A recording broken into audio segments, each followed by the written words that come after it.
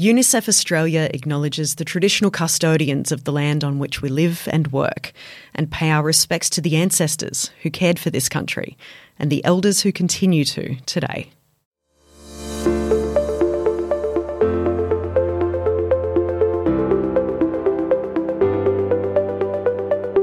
Young people have a lot to say, and it's time we listen.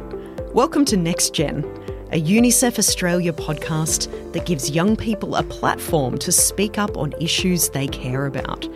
Every episode, I pass the mic to experts and young people as we discuss everything from climate change to mental health and inequality. I'm Rae Johnston, Ambassador for UNICEF Australia, STEM journalist, TV presenter, podcaster, and climate champion. Over 4 episodes, I will be speaking with experts and young voices about climate change. What is it? How is it affecting young people? And what UNICEF Australia is doing about it. From West Sydney to West Pakistan, climate change is not a tomorrow problem. It's the greatest threat facing children right now.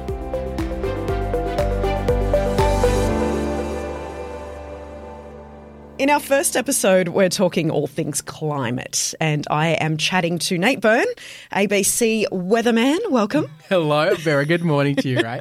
Also chatting with UNICEF Young Ambassador Denzel. Welcome, Denzel. Hello. Now, UNICEF's Young Ambassador program, it gives young people like Denzel the opportunity to consult with and advocate for young people across our country and also take policy suggestions to Parliament. Today we're chatting about the wild changing weather patterns, the difference between La Nina and El Nino, and young people's experience and reaction to climate change. Now, Nate, UNICEF's Children's Climate Risk Index, it's revealed that every child in the world is already affected by at least one climate disaster. That's absolutely horrific stats. So can you explain to us the shift in weather patterns that we're seeing more and more? What exactly is causing this? Well, it's 100% down to having more energy in the system. More heat means that essentially if you think about a trampoline, and you're bouncing on a trampoline, you go up, you go down, you go up, you go down.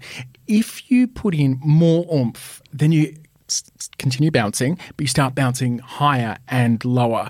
That's essentially what we're doing with extra heat. We're putting in more energy, more oomph. So we're starting to see in some places extremes of heat and rain, and in other places extremes of lack of heat and rain. The more energy in the system just means that things are changing from what we used to.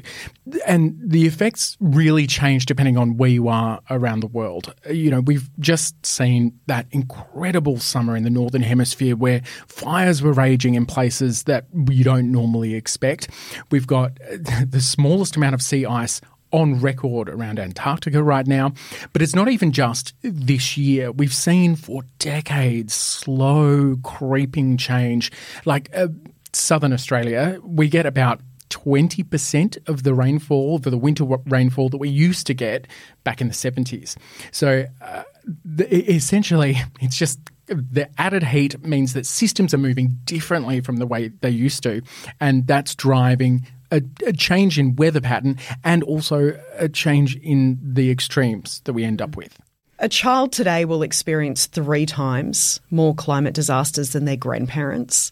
Denzel, for anyone who hasn't been to where you live, how would you describe it? So I'd describe the place very remote, so it's isolated, but it's pretty much dry, lack of rain, unpredicted storms, and sometimes the corrugation on road, it's ridiculous. So what is the vegetation like where you live? What kind of trees do you have around? So the main trees we have is just Australia's best trees, gum trees. Yay. And they're pretty much surrounded by creeks and water sources that dry up, so the leaves start to die off.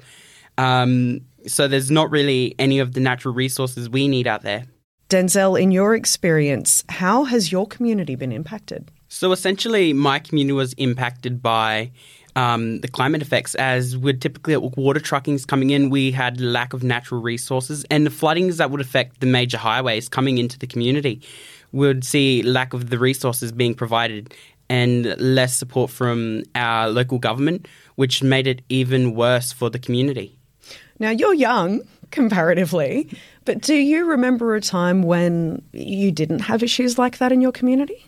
Not really, since I was still growing up. Yeah.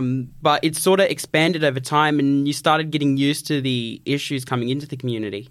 Yeah. So how does your community and your generation within your community feel about climate change? I feel as my community doesn't really know much about the climate change issue and crisis that we're going through today, but it's essentially part of the education that we should see coming into our remote communities, as they're highly affected and least supported from our major governments. Why do you think that there isn't that connection between, the hardships that your community is experiencing and understanding that it is caused by climate change? So I believe there's a lack of education between our local communities and the city. So say you were to come to the city from a remote community, you're going to feel as it's going to be a bit more hotter than it is. But then going back to the community, there's like a lack of trees, so you're going to start to feel it. How does it impact your day-to-day living there? When it's a really hot day, how hot is it? It's typically 50 degrees sometimes, Whoa, which okay. is quite warm. Yes. We typically get day-to-day, but because my community runs off a diesel generator, it's typically affected and shuts down in the heat. And the community has like a 50-year lease on the generator, so we can't get anything to do with solar throughout the community. So it's that hot that the generator shuts down? Yep, it overheats. So how do you run air conditioning or anything like that? We don't. We just have to go day by day without electricity sometimes. And you're not allowed to have solar on the houses there? No, the only thing we're allowed is solar heating, but that's about it. What do you do on those days that are 50 degrees? You can't have air conditioning. Can you do any work, any school work? Can you concentrate? Not really, because school doesn't have any electricity, no Wi-Fi, so we're pretty isolated at that time of need. So it gets that hot that school shuts down? Yep, practically. Wow. I can understand why you're really passionate about making change in your community then, to be able to put some of these structures in place so you can literally survive where you live. Yep, and it's crazy living there because the water resources we have, I used to have water restrictions, so we couldn't shower for too long. But until I started advocating with UNICEF, I believe some action has been done from the main water network in South Australia. So do you believe that that might have been as a result of your campaigning? Yep. So right now they got a desalination plant in process, so more fresh water for the community. Congratulations. It's crazy.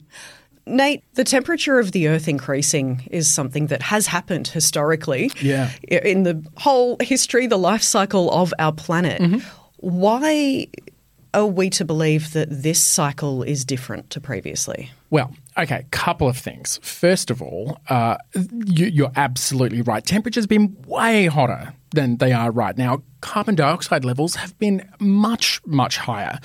The thing is that they have that change that went from a low to a high temperature, a low to a high carbon dioxide content in the atmosphere, that happened over thousands, tens of thousands of years.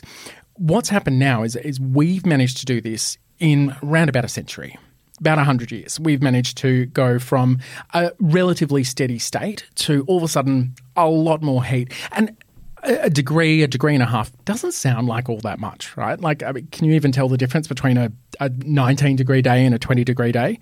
No, it's a hard, Not right? really. Yeah, there's not much in it. But the thing is, when you're talking globally, the atmosphere is huge. Like the bit of air that does just the weather is about 10 kilometres deep and extends all the way around the Earth. But then we've got other layers on top of that, right? The stratosphere and the mesosphere. There is a heck of a lot of atmosphere that's being affected here. When you're trying to boil a kettle, say, it can take, 2-3 minutes to go from room temperature water to 100 degrees Celsius. That's boiling. In order to do that, we've got to pump in a ton of electricity, turn all that electricity into heat and ram it into the water. And that's only, 700 millilitres or maybe a litre worth of water. And it takes a heck of a lot of energy to do that.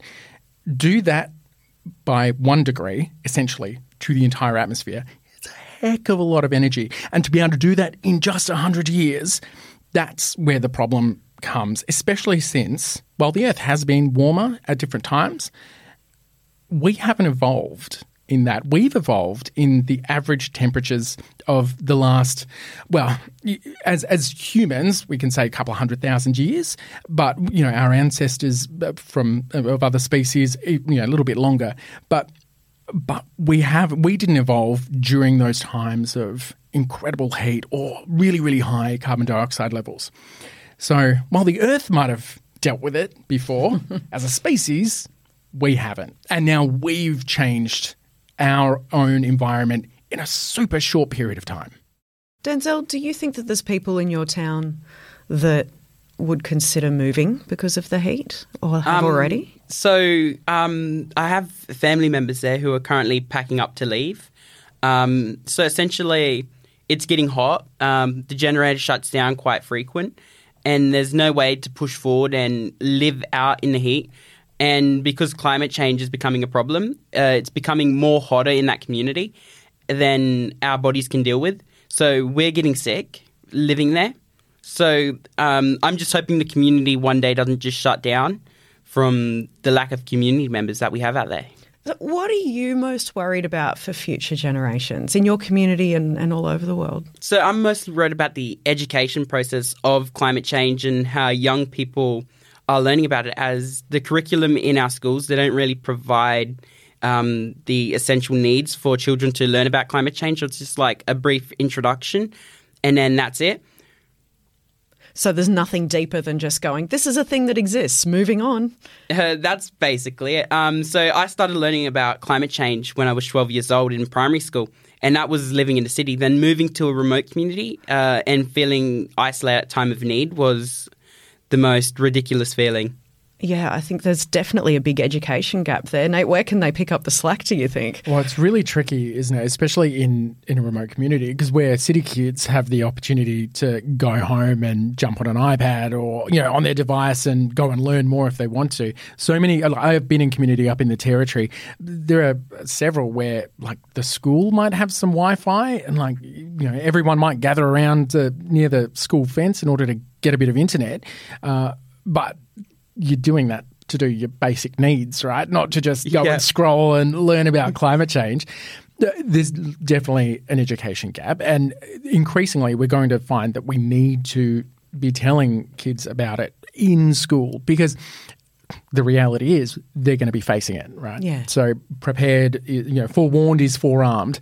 And that's essentially what we'll have to do. I think in the future, we'll see, especially as, you know, the young people of today get through uni and become teachers, we'll see them bringing and introducing more climate change related stuff, which is important because it's something we're all going to need to know about. And just like you learn how to swim at school, we're going to increasingly have to learn how to survive extreme weather. Yeah.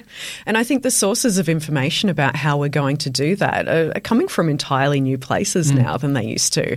We're not just learning things from textbooks, we're learning things from real people living on the other side of the world, documenting their experiences and posting it to social media. And while school will teach you those critical thinking skills to be able to look at that information and say, is this correct? How can I check it? How can I verify it? How can I use it?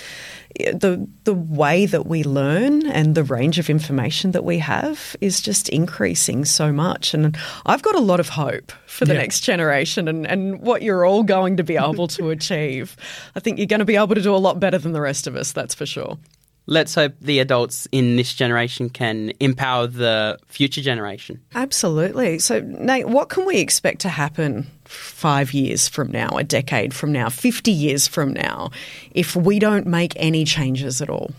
That's a really tricky question to answer with any certainty, which is part of the problem, right? And part of why a lot of grown-ups have taken a lot of time to get their heads around what's going on, because you get different information from different sources. Until you're a scientist, you think like, oh, somebody does a study and then everybody else replicates it and then we all know what's going on and everything agrees. No. There is so much science to be done. So often a paper's just done once. A bit of research is done once. But the thing is, on the whole, on the balance, when you look at everything, you've got ancient tree rings that we're looking at one place and ice core samples from another place, rock weathering somewhere else. And you put all that together and all of the studies point in one direction, right? That climate change is happening and we're seeing big changes. So the simple answer to your question is, I don't know, but probably a lot worse. There's just seems to be all of these accelerating events. It's like a chain reaction across the globe. Yeah, look, the thing is that, the worst bit is that we don't know what we don't know. The Earth is an incredibly huge and complex interconnected system. Pulling on one string, changing a little dial here or there, adjusting something a little bit can have huge effects. In a changed climate, it's not necessarily going to be bad news in every direction for every single person. There are places that were unlivable that could become livable. There are places we'll be able to grow things we've never grown before. Changing rain patterns for some communities mean they may have water where they didn't before. Other communities maybe will flood less. It's not to say that we want this, right? The setup we've got now where people choose to live is based on generally their access to resources. And so changing those resources means those places are rapidly becoming more and more unlivable, in some cases, entire nations. But it doesn't mean that it's going to be absolute disaster 100% of the time across the board always. There are places that people will be able to survive and thrive. It's such a complex system. It's really impossible to know for sure. We've just kind of got to deal with it as it comes unless we deal with the root cause of the problem. Absolutely. And humans, we're a part of that system as well. We are not disconnected from the planet. We are very much a part of it. We are. And very adaptable and very resilient. And we will be able to make it through, a lot of us. Yeah.